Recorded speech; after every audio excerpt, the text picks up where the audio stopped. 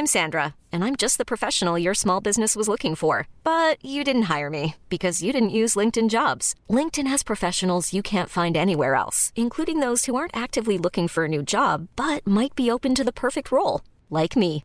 In a given month, over 70% of LinkedIn users don't visit other leading job sites. So if you're not looking on LinkedIn, you'll miss out on great candidates like Sandra. Start hiring professionals like a professional. Post your free job on linkedin.com/achieve today. Hold up. What was that? Boring. No flavor. That was as bad as those leftovers you ate all week. Keke Palmer here, and it's time to say hello to something fresh and guilt-free. Hello Fresh. Jazz up dinner with pecan-crusted chicken or garlic butter shrimp scampi. Now that's music to my mouth. Hello Fresh. Let's get this dinner party started. Discover all the delicious possibilities at hellofresh.com.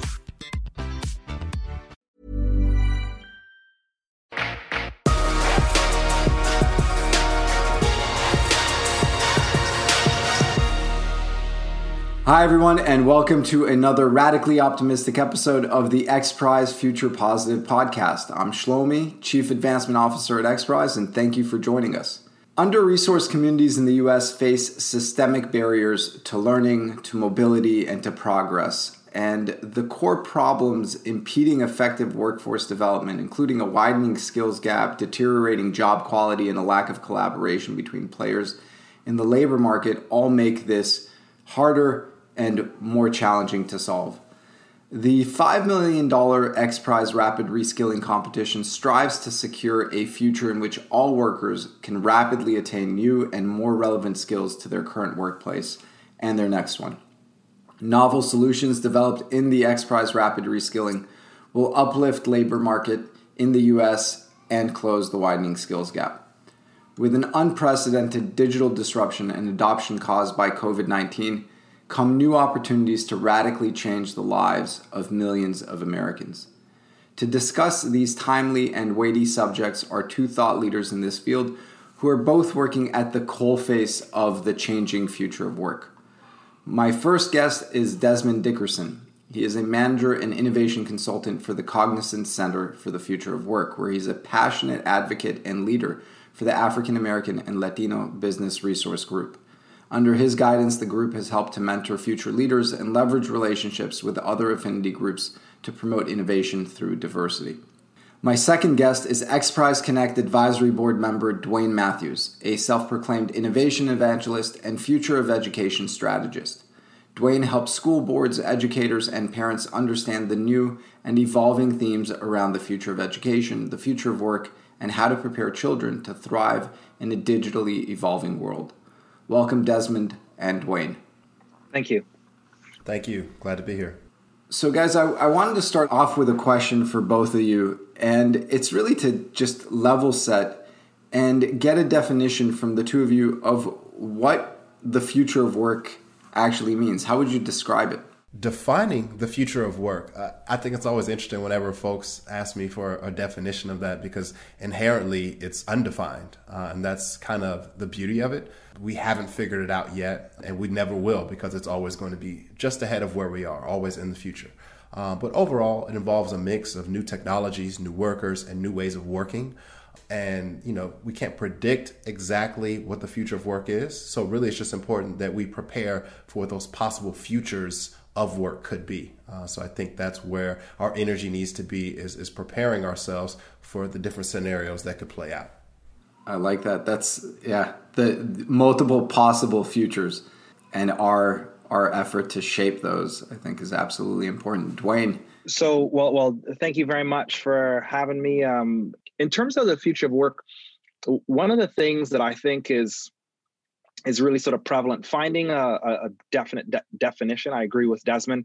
It's hard because the target's always moving out just a little bit ahead of you. But I think what's really prevalent to me is the removal of gates. And so somewhere along the line, we had a printed book, and we saw that printed book was held behind the gate. The books were held. There was maybe a rabbi or a priest or someone that sort of held the books, and most of the population was not able to read. And so fast forward a couple hundred years, and now, a lot more of us read, and that really opened up opportunities. I think what we're seeing is maybe 5 or 6 converging technologies that are actually going to open those gates for more and more people and provide more and more opportunities for people to have impact. And, we're sort of in the teenage stage of that. If you think of the internet as 1994, and if you think of what a teenager is like, there's a lot of angst, there's a lot of, aggression, there's a lot of, thinking about the hypocrisy of adulthood. We start to see that energy around the world. And I think we're just transitioning into a more mature version of having all of this digital access. I can think, just right off the bat, if you have a smartphone in your pocket, there are probably a couple billion transistors sitting on a single chip. And, that is profoundly more powerful than all of the United States NASA science group probably about 50 years ago. So that's actually really profound. And I think, to me, the future of work is really around the removal of gatekeepers in a systematic way, happening probably a lot faster than most of us are comfortable with. I love that. And I think, to put in a historical context, we often forget that the democratization of literacy is a relatively new phenomenon in human history. And really the levels of the literacy rates that we now see 100 years ago were just not there, right? You had, in the United States at least, you had literacy campaigns in the 19th century that were often led by churches. And so and it was only in the post-World War II era that you started seeing those types of literacy campaigns in the rest of the world outside of the West. So I think you're bringing up a very important point, and I wanted to keep digging into that because your focus is very much on education and trying to understand how we start preparing for the future of work, and as we reimagine the future of work, its shapes and its forms, how do we reimagine where it begins? How do we reimagine the education system and schooling? And I know you've written quite a bit about that, so I wanted to hear your thoughts on that earlier stage of things. What I think is interesting is when we think about the premise of formal education, and I've had the privilege to speak to many teachers and educators, and somewhere along the road, we've sort of lost what the core of it is. We've moved to it being only about the learner and not necessarily about the learner's position in society. And, that's really, really important. So at the beginning of formal education, probably about 150 years ago, it really was around getting people into the world of work. How do we fit them into the world of work? Are you going to be a manager? Are you working on the factory floor? And we had a factory-like model for work. And, we see that in our office buildings. We see that in terms of our time, the way that kids, there's a bell, there's a lunch, you check in, check out. It's very specific. But as that started to transform, we typically haven't done a lot to deal with that. I'll give a good example. Most schools, pre-2020, there was a bell in the morning, maybe 30 or 40 kids marched into a room. There was a sage on the stage, you practice lining up. And these are the hallmarks of a good school, if you will. And now 2020 has sort of rapidly taken us through this beginning point of a digital transformation.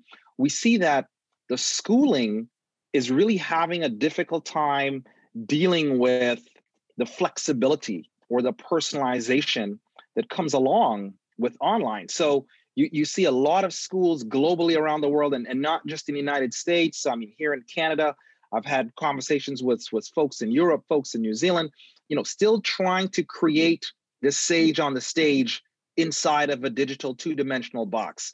And I said to a couple of leaders, I go, think of your most favorite show on Netflix, and could you look at that show for 6 hours a day, 192 days in a row, if I gave you popcorn and a bottle of wine? And most recognized they couldn't, but that's what we're attempting to do. So to me, I think the very first thing that we have to do is we have to start realizing the theme of work. So we're looking at the rapid digital transformation of work as fourth industrial revolution technologies are pressing on the world of work. So we have to look at school in that context. We have to look at making things a bit more rich. We still have teachers saying, hey, I think the kids are cheating on the test. I'm like, but most adults are always going to have access to that phone. They're always going to have access to Google, and it's only going to get faster.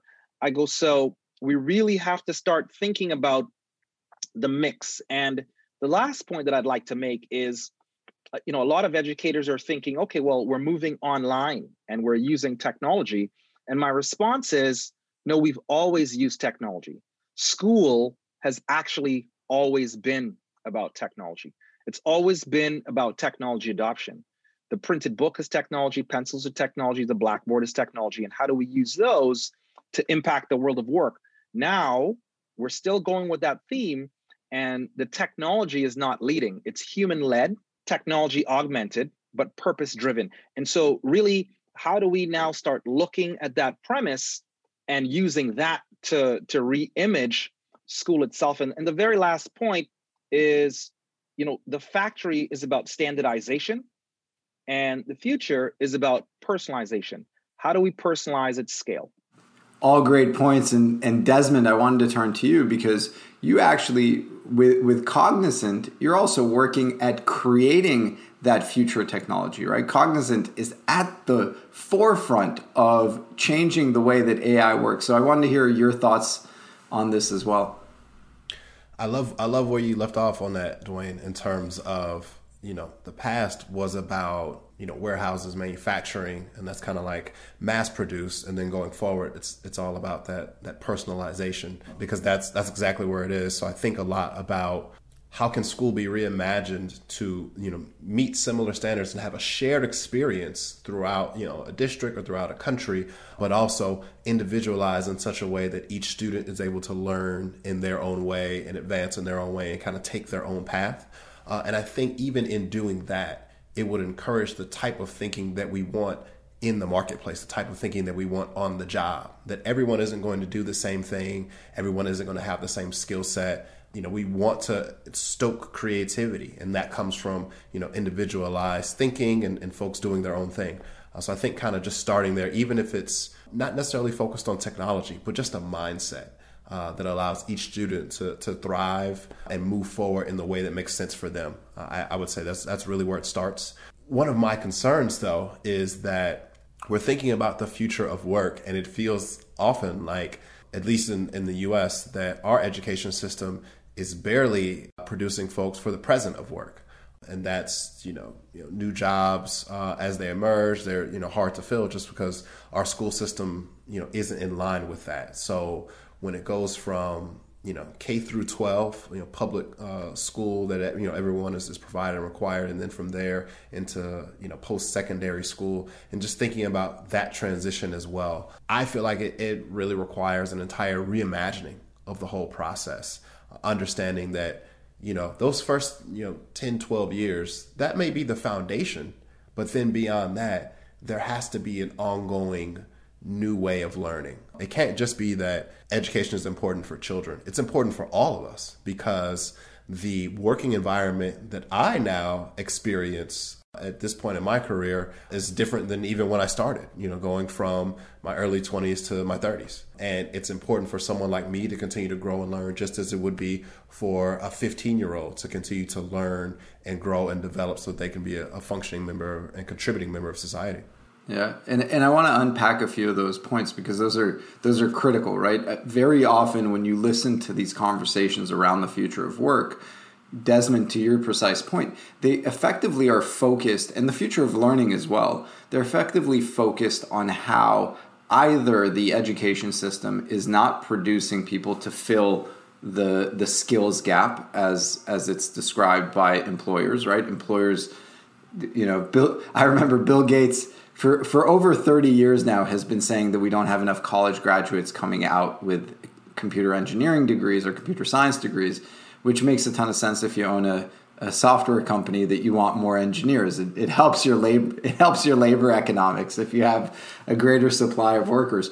But there's that piece of addressing that issue and seeing education as a pipeline into the workforce system, but also tending to focus on the needs of essentially an elite group of learners, because in the United States today, only about a third of people over the age of 25 have a post-secondary degree. And yet very often when we have these conversations about the future of work, they are about that segment of the population and not the segment of the population that has already historically been left behind. And I want to later get into kind of how do we solve for that? How do we make sure that we are creating more opportunities? I wanted to dig a little bit more into that aspect of learning and workforce development, of how it is, it has the promise of closing inequities, but historically has not. And to get your guys' thoughts on that aspect of how do we actually open up those gates so that they truly enable entry to a lot more people than have ever been able to walk through those gates before. I spoke with Dwayne previously about a concept that I think could be adopted here that would be fantastic in closing that gap. Dwayne, do you recall when we were talking before, you were mentioning how funds get allocated in different communities for different schools in Canada? Could you talk a little bit more about that? Because I think we pretty much do the opposite here, and we need to adopt that process. Sure. So we have in Toronto, and I don't know how much more of Canada does this, but we have a system called model schools. And model schools are essentially our inner city schools that have the lowest achievement on standardized testing. And what's done here is a massive amount of money is driven into those schools, more so than the average school. So the most amount of teacher training, the most amount of technology is sent into those schools. There's a significant amount of effort. And the premise behind that, and this is not an official Canadian policy, but the premise behind that is we really have to buy our civilization, if you will. Right. So we need to make sure that everybody has an opportunity to contribute, not for that person, but for us. So for us to be able to walk safely down the street, I need that person to be taken care of. So I'm going to have to take care of them. And if we as a country are going to compete on the global scale against other regions, then we need more minds at the table. So it really is taking a very different look and thinking, I'm not giving somebody a free anything. I'm actually not giving back to the community. I'm making the community overall stronger because we need those people to be strong. We need more minds at the table. And so what they've done is sent a lot more money through that model school program. By no means is it perfect, but there's a lot of effort there, and it creates a model specifically for that. The other thing that I think of is very often when we think about innovation, one of our biases as sitting in developed countries is we typically take our innovative ideas and we go into developing countries and we say, hey, we have some great ideas for you, and here's how we're going to come and help. What we've not done a really good job at is going to those countries and saying, hey, you have a problem that you're actually solving that we've been ignoring, and we actually need some innovations from you. So I'm really curious as to, a country like Rwanda. I'm really curious to find out how have they dealt with innovation? How come so many classes in Rwanda? I've seen pictures of full classes in Rwanda where all the kids have access to digital devices. And here in Toronto, we still have, a box moving around that says, here's what you're going to get. And one class is going to get it today. And the next class is going to get it tomorrow. So how have they managed to do that? So I think it really is looking at first a different premise of society, a different premise of helping society, and really appealing to it in a different way. So, if you're appealing to people that are, hardcore capitalists, you can say, you know what, we need more people to have more money to buy more stuff. So it just based on that, if we could get these people up to here, which is very similar to what they've done in China, right? Like they've said, we have 1 billion people. If we could get a couple 100 million of them with more money, guess what? We will be a lot more self-sustained. And so to really look at it that way, and then to look and say, okay, if we're going to compete, then we essentially need to have more minds at the table. So now when we put that money, we're looking at the money not as a spend, but as a real investment that we can measure over time based on work. And I think the opportunity, and this is the last point that I'll make on this, the opportunity, as Desmond mentioned with the skills gap, is that you can now actually draw a direct line. There are 3.5 million jobs that are vacant in cybersecurity. The United States just had probably the largest cybersecurity breach that's impacted us. You can actually draw a line and say, we can create a pipeline of cybersecurity students, and we can measure that over time in terms of how many jobs we fill, so we know that we're creating an impact. There's so many opportunities here that were not here 5 years ago that I'm radically optimistic. To continue on this concept, I remember reading somewhere before about genius. Genius is pretty evenly distributed geographically, but opportunity isn't. So that's where we have to go and figure out, all right, there's a skills gap. Is it a skills gap or is it an opportunity gap? And understanding better ways that we can reach different pockets of genius and brilliance and creativity, and making sure that they get the opportunities to fully develop those concepts, those ideas. I love what's happening right now with the idea around the diffusion of Silicon Valley, and people talking about, is Miami the next Silicon Valley? Is the triangle, research triangle in North Carolina? Is it Atlanta? Is it Toronto? And with that energy and that thought process, VC money, training, investment, it's going to go into these other communities. The folks that are in Silicon Valley are fine. They're going to continue to thrive and be successful because of the investment that's been made there. But now with the remote work revolution, now these other places are getting more opportunity, and some of the thought leaders, some of the investors, some of the business leaders that were all concentrated in Silicon Valley, as they diffuse out across this country and potentially across the globe, now that energy, now those opportunities are going with them.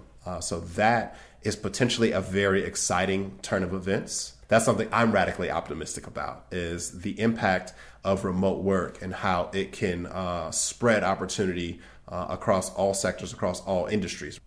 So Desmond, you yourself are a veteran of remote work. And so can you dig into how it creates this opportunity to really distribute opportunity more evenly across the globe and across even North America? Remote work is a game changer. Going from less than 5% of folks working remotely to, estimates have said up to 35% of people doing it, at least in the US this year. And even if we settle somewhere in the middle, maybe it's around 20%, that's 4 times as many as we had before. The way that technology is moving now, it's an industry essentially of kingmakers. There's fiefdoms, digital fiefdoms that in some ways are more powerful than certain countries. The power and the reach that a Facebook has is greater than probably the majority of countries in the world. But when you have folks that are working there that are all, from one demographic, that's going to frame the way they view the world, frame the way they put products out into the world. But now if we have leaders that are there that, maybe they're paraplegic or they're, blind, and they're thinking of how the products that are produced there that impact billions of people all over the world need to be reimagined to help marginalized communities. So that is, again, just a very exciting element of the remote work revolution to me. And it takes active effort and thought and intention to make sure that these marginalized communities are a significant part of this change and into the future of work. But the potential is absolutely there. Desmond, I agree with you 120%. Just from a few examples over the last few months, there are executives at Facebook that I know of that are living in Barbados. And as they look around, they start realizing, wow, there's there's a lot of opportunity here. This is like walking into a blank slate, and people are eager for opportunities. And I'm sure, you start realizing the economics of the Caribbean being 10 million people, and just your stock price as a Facebook executive, that creates huge opportunities for innovation to go back and forth. One of the projects that we did at the Tomorrow Now Learning Lab was we had a number of homeschooled children connect with public school children, connect with private school children, 3 different teachers across virtual space to do one project on space and flight. And just listening to the ideas as they move back and forth as these kids are in this space is really, really interesting in terms of the possibilities and just seeing one another, just being able to see, oh, wow, like your school is like this. Do you know that they had that? Or these folks do this, but we all do this together, right? I think that's really, really fascinating in terms of the opportunity for remote learning and remote work. And it starts to change the dynamic between geography. I mean, we're all talking from different parts of the country, and I'm in a completely other country. And there are commonalities and there are things that we're learning from each other that's really exciting. So I think the promise of this was before, but when you look at it, you realize that the networking was still very local. There were very few nodes that would reach out. XPRIZE is pretty unique in that sense in terms of, there's a connection to India, there's a connection to all these different places. But when you look at it, you realize that, previously, most people sort of dealt with this. I'm not really engaging with that many people from New Zealand until most recently. And so you start realizing that happens a bit more. So I agree with you. I think remote, we're looking at the beginning. And I know in schools, there was a lot of pushback and resistance. And, I say to a lot of teachers, I go, what you're experiencing is not online learning or remote learning. It's emergency learning using remote tools. And once you sit down and think about what the opportunities are in the next 2 or 3 years, you'll find that there's a massive leap, and that massive leap is going to pay dividends. So let's get into that, because you guys both opened with, we have to build this future of work, and we have to build this future of education, and you guys are advising organizations on how to do that. What are the steps that we need to take as a society to start building the right type of schooling and the right type of workforce development system and the right type of workplace, so that all of this promise and all of this opportunity is actually manifested? Because, every epoch has its utopians, it has its optimists, and it has its pessimists, right? And we are going through a revolution. And revolutions, by their very nature, have the promise to create a much better world, and they also have the potential to create greater inequality. And we tend to see this, right? When you look at, we're now going through the 4th Industrial Revolution. You look at the first Industrial Revolution, the second and the third, what you'll usually see is a period with increased inequality at first, because kind of the opposite of the model schools program, capital tends to flow and resources tend to flow towards those that are already further ahead, right? COVID was expected to harm the entire economy equally. And yet the tools, at least in the United States, that the federal government deployed and the Federal Reserve deployed ended up benefiting certain segments of society. We're talking about executives at Facebook being able to go work in Barbados, right? Having that privilege and that ability to go do that and play the arbitrage of their salary versus the cost of living, that most people are in reverse arbitrage. Most people, their cost of living has gone up and their income has gone down. And yet you have a segment of society that has become absurdly wealthy. The 2 wealthiest men in the world, because they are both men, have grown their wealth by several multiples during this crisis, while globally tens of millions of people are still out of work. As a person who works at a radically optimistic organization, who myself happens to be a very optimistic person and always believes that we're going to solve this and we're going to make this better no matter what. I'm still interested in, so how do we do that? How do you guys envision the work that we need to do over these next few years, especially as we transition from, Dwayne, what you called it, emergency learning using remote tools to actually being in the world that we're in past this immediate crisis that we're currently facing? Right. Maybe I'll take a quick stab. I'll try not to be too long, Desmond, and you can jump in as we can go back and forth on this. I remember that there are Carnegie libraries all over the world, and I realized that Carnegie was one of the first people to actually get together and create a private-public partnership to create a library system that is sort of the basis of the library systems that we have globally today. Typically, there are places in the world, obviously, libraries in Alexandria and that sort of stuff that were like one library, but not a system, right? And so, the hospital system were the Rockefellers at the beginning. And so, I think that there is a responsibility, and not an altruistic responsibility. I think there's a responsibility to grow the economy for large organizations to start playing a role in that, to start playing a role in devices, right? Like somebody said, Dwayne, we can't afford devices. I said, we have 3 billion people on the planet using devices, right? Whether it be a phone, an iPad, a computer. And we put out 2 billion devices in 2019. I go, and we'll probably put out the same thing in 2020. I go, so we're already at a billion surplus. Where did that billion surplus go, right? So we don't have a problem of technology and stuff. What we have is a problem in terms of distribution.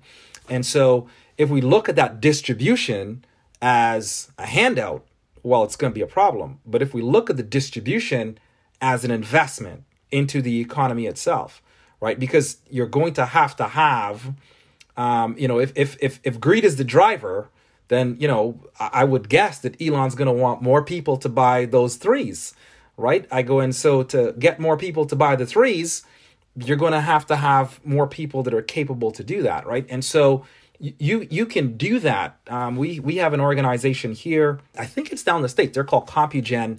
And, for a while, most of the computers that we have in the Toronto District School Board, which is the largest school board in Canada, all came from CompuGen with repurposed computers that came out of businesses that went in. CompuGen charged a small amount of money for it, and now they're a multi-million-dollar company just doing that. So to me, I think there are models that we can use that are actually using capitalism as the problem solver that will be able to unlock some of these areas. The other thing that I think that large companies are going to want to do is with the skills gap is they're going to want to start being like the NBA and recruiting these geniuses straight out of high school. If there's going to be a gap, if Facebook and Google are sucking up most of the people, if I were a bank in New York or if I were a large company, I would say, I can't afford to lose my cybersecurity chiefs. So I'm going to have to go in and I'm going to have to get into the high school. I'm going to have to get in at the middle school level. And I'm going to have to assume that if genius is evenly distributed, that there's food left on the table in a lower income neighborhood, right? And I'm going to be able to get that at a discount for me and at a huge benefit to that person. And we can start the conversation there. So the reason why I put it that way is I put it in a sense of opportunity versus altruism, because altruism runs out, right? Like I told somebody, I go, you can be the most altruistic person if you have $100 and you're giving $100 to homeless people. At some point in the month, you'll stop.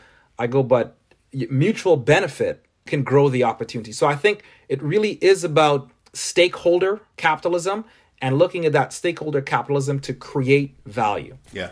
Absolutely. Absolutely. Just finding that alignment, that conscious capitalism, in such a way that, your business, your organization, you're making money, but you're also creating that positive impact and that positive change. I think, honestly, programs like what's happening at XPRIZE in terms of figuring out like how do we mobilize brilliant people, problem solvers, in their spare time or wherever, to come together to think about these big problems that are facing, entire countries, entire economies, the entire globe. So I think just continuing to bring disparate talents from different areas and combining those folks, similar to what you were saying, Dwayne, where you've got, public school, private school, and then homeschool students, vastly different backgrounds and experiences, but they come together. They have a shared experience as young learners, but also their own perspectives and how they're going to solve a problem.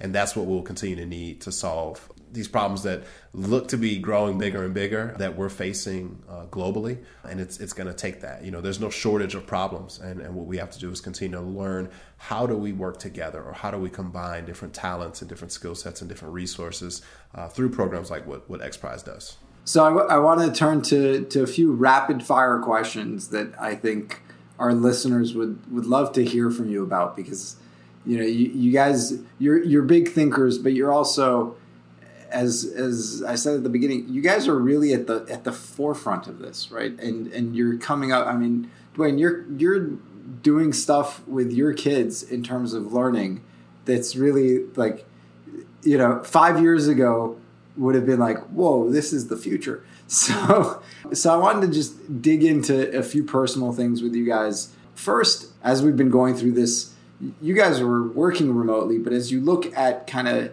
how this has changed with entire organizations going remote, what strategies of remote work have worked well for you? Just 2 or 3 things that you're like, this is good, that's good, I recommend others do it. I would say understanding what requires a call versus an email versus a video chat, and just kind of, organizing your day around that. Understanding when your team needs time to, do deep, individualized, focused work that's uninterrupted with a bunch of, emails or meetings or whatever throughout the day, versus when the team needs to be together. So the concept of time blocking to me is super effective. So, maybe Monday and Tuesday, we're doing a lot of the just like kind of deep focused work. We're working individually, getting things done. Wednesday, midweek, maybe there's a check-in, you're seeing what teams are doing, or you're brainstorming, you're coming together, you're sharing ideas and concepts and discussing what your challenges are. One thing that's like, it's like magic, honestly, for me. I'll get stuck, writer's block, or just kind of struggling to, think through, something strategically. I just get up and take a walk. And I think that's something that we don't think about, that we miss in the workplace, because people oftentimes think about, driving to work, the commute. Oh, I'm appreciative I don't have to commute anymore, or, whatever other aspects are. But, oftentimes people are just walking around the office, or you're walking to, meet a coworker, or you grab coffee, whatever. So I found that even though being at home is quite comfortable, it's necessary to get out, stretch your legs, let your mind wander. And for me, inevitably, it always comes back to whatever that problem was. And I'm able to, just come with a solution, or just a more efficient and effective way of thinking through the problem that leads to breakthroughs. So that to me is essential to remote working. So going from what he said around time blocking, I think that's really important. So I'll start from my own experience, but also from the experience of my son. So my son's doing online. He's 11. He's doing it online in sort of in a very basic way with his school, and Sage on the Stage. A bunch of kids sitting in front of the Zoom all day, which sometimes works well, sometimes doesn't. What we did when he was at Tomorrow Learning Lab with me, which we spent maybe about 5 or 6 months together working on that, was we literally would wake up. He would wake up later in the day. So I really respected his time as to when he was most productive. We would have mental sprints, which was really important. So we booked in mental sprints. So similar to the time blocking, but, pay for the next hour and a half, what can you put out in this hour and a half? Also looking into what is his specific keen thing that he's really good at. So looking at different types of projects and different types of ways, and really allowing him to flourish in that space. So, in terms of work, there are lots of people doing things that may not be the best place for them. And, trying to moving people around to find that best place and allowing them to deep dive because they have that time. And, the other thing around time blocks is, when do people work? Right. So my son's 11, and, we were spending all this time forcing him to bed at 9 because, he needs to have a good night's sleep. And we're realizing that, if you wake up at 11, he'll produce amazing at 11:30 at night, which is counterintuitive to me as a parent. But when I mapped it out, he was still getting the required hours. And so I really had to sit back and think about that. The other thing is allowing time for relaxed social. One of the things that people were really excited about at the beginning, they're like, the productivity is up. And the productivity is up because they were not allowing for those natural gaps. That walk to the coffee shop, the walk to the bathroom, it was just, here's one Zoom meeting, another Zoom meeting. Oh, look, we squeezed in 10 meetings in a space that might have taken 3. That consolidation is really important. Even when you're thinking, the idea of having time to consolidate your thoughts is really important, making sure that you stay in the prefrontal cortex and you don't start to feel overwhelmed with the amount of information. So I think those things, when people talk about Zoom fatigue, you're typically, if you get into the details of it, it really is people that are going back-to-back meetings all day, which, it's taking people a while to realize I only had 3 meetings in 2019, but now I have 8. And people can always get a hold of me because my computer's always on and I can always see the little team logo going. And I think maybe I should get to that on Sunday night. So I think really allowing for time for consolidation of thoughts and booking that in. And so even for kids, time blocking, how you articulate a project, making sure that you allow for people to really do a deep dive into their strength in so much as they can, because you'll get a lot more. And then the very last, banking in that time for consolidation, or making that space, if you will, to process everything that you're taking in and what you have to do. Yeah. And I think this goes back to Dwayne, you were talking at the beginning about how the future of work is a transition from standardization to personalization. And I think what you guys are bringing up is 2 things. One, that we do have the opportunity to personalize more, but also that personalization often also means understanding your needs as a learner, as a worker, what works for you. And I do think there's much more openness to that. I remember I spent my 20s being the owner entirely of my own time, and realized, going back to my teens, that I am my brain is very alert at the most odd hours of the 24-hour cycle. I wrote my dissertation in the middle of the night, but from about noon to 4 p.m., my brain would turn to mush.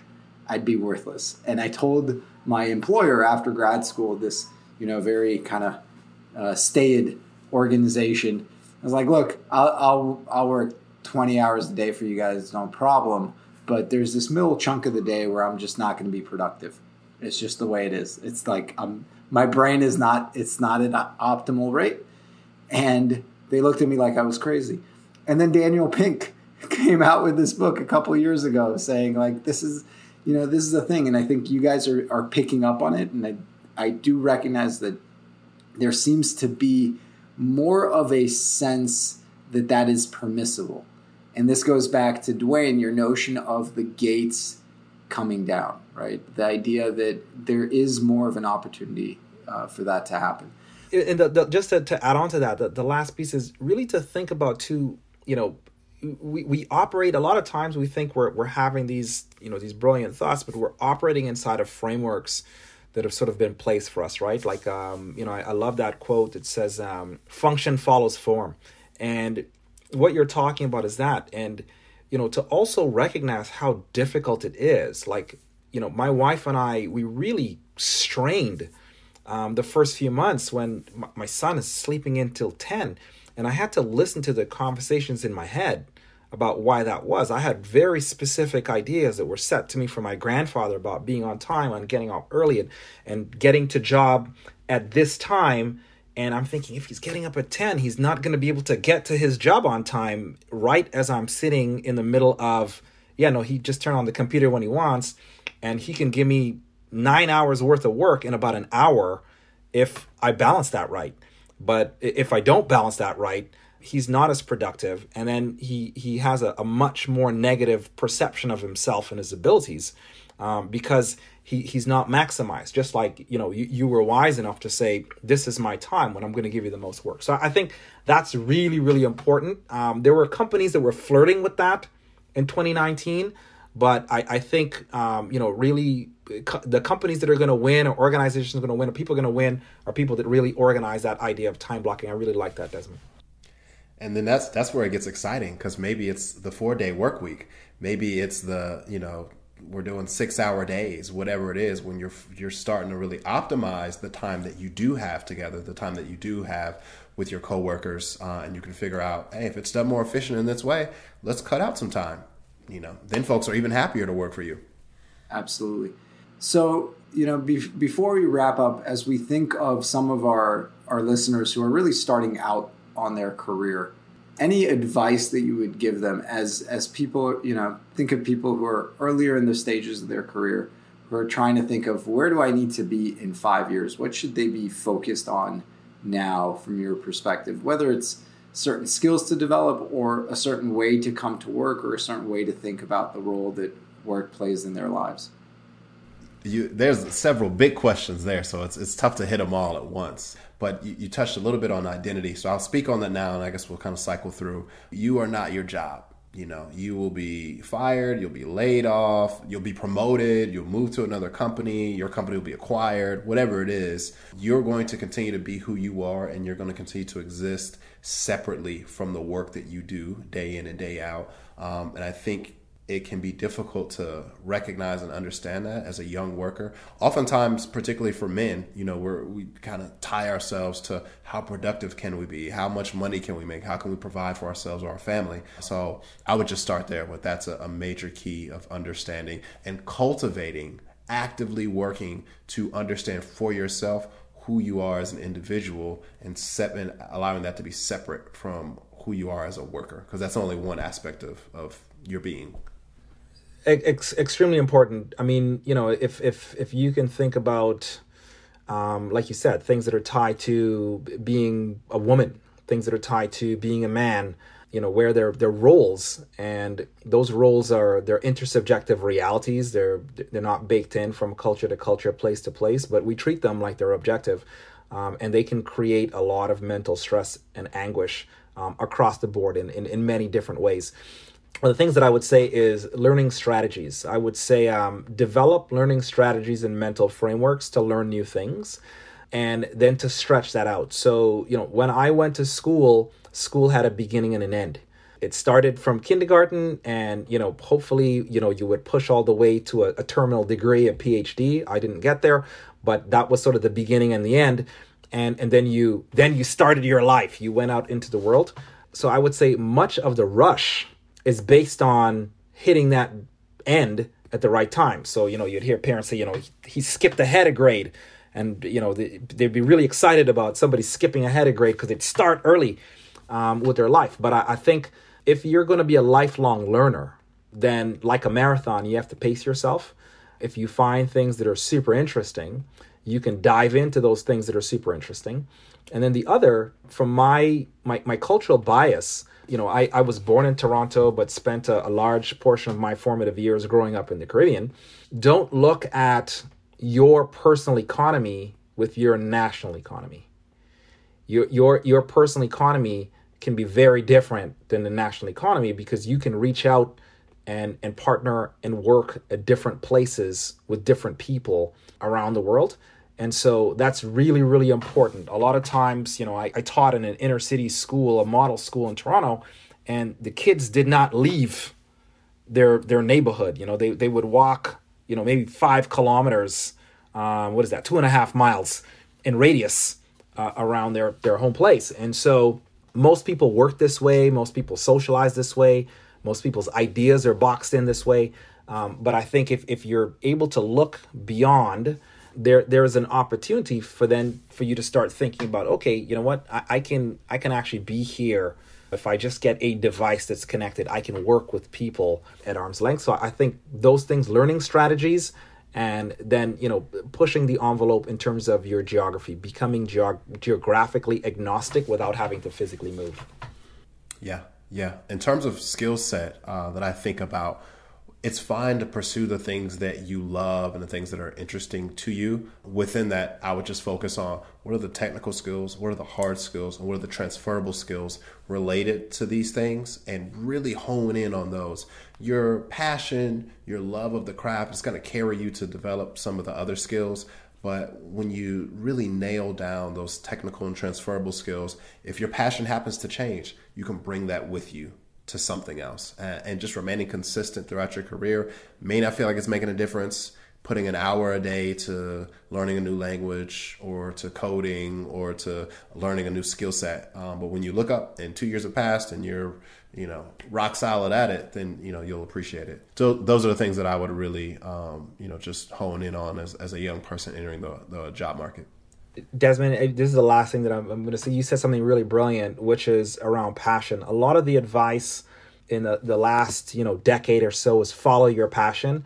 And I just don't believe that's a good idea. I believe what you should do is to be inherently curious, because if I've had 10 experiences, how would I know what my passion is? I can't really find it, and I'll spend my life feeling really depressed that I haven't found it. But I think if you pursue curiosity, you will find that you may have lots of different passions. You may have a passion in one decade and it's completely different in another. So I think it really is about seeing yourself almost like, Batman or Princess Shuri, and just having as many tools as possible in a utility belt that you can use in a different situation. I started out as a teacher. I went into technology transfer and technology scouting. And then came back into education, and in between there had a business with no business degree. And so all of those things was just sort of curiosity. I'm like, what's this about? I know nothing about that, and let me just do a deep dive into it for 2 or 3 years and see where it goes. And some of those things were successful, and I have at least 1 or 2 failures that were pretty spectacular as well. So I think being able to follow along that path of curiosity, you'll be able to find it. You'll be able to find the things that are really interesting. Yeah, and I think it's curiosity about the world, but also curiosity about yourself. Because to your point, when you're young and you've only had so many experiences, you don't really know yet what you're good at. You know what you've done well at usually in school, but you don't know what you're good at in terms of work, right? You have ideas about it. And I do think that notion of curiosity is important, but also I think, Desmond, I love the way that you framed this as you're not your job, and keeping that sense of self is really critical, because otherwise we end up in a culture where we glorify overwork, and some of us, that might be who we are, right? Some of us might be workaholics, and that's fine. So I want to thank you guys, because this has been, for me, a very enlightening conversation. I think you guys have really deep and well thought out insights into the world that we're facing today, but also our personal responsibility in creating a world that is better for ourselves individually and for the rest of our society. And I think you've touched on a lot of things that, if any one of those becomes a reality, I think we're going to be in a really good spot. So thank you guys. Thank you to our listeners, and have a great day.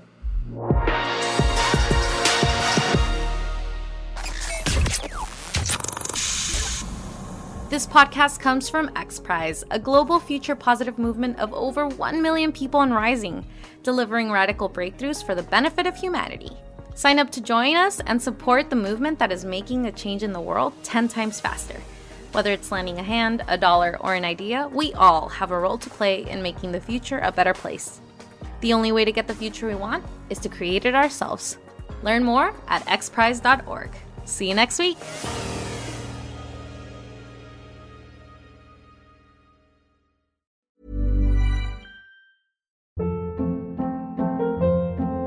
Hold up. What was that? Boring. No flavor. That was as bad as those leftovers you ate all week. Keke Palmer here, and it's time to say hello to something fresh and guilt-free. Hello Fresh. Jazz up dinner with pecan-crusted chicken or garlic butter shrimp scampi. Now that's music to my mouth. Hello Fresh. Let's get this dinner party started. Discover all the delicious possibilities at HelloFresh.com.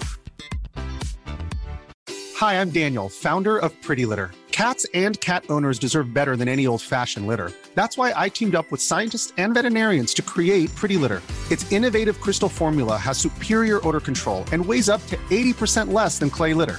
Pretty Litter even monitors health by changing colors to help detect early signs of potential illness. It's the world's smartest kitty litter. Go to prettylitter.com and use code ACAST for 20% off your first order and a free cat toy. Terms and conditions apply. See site for details.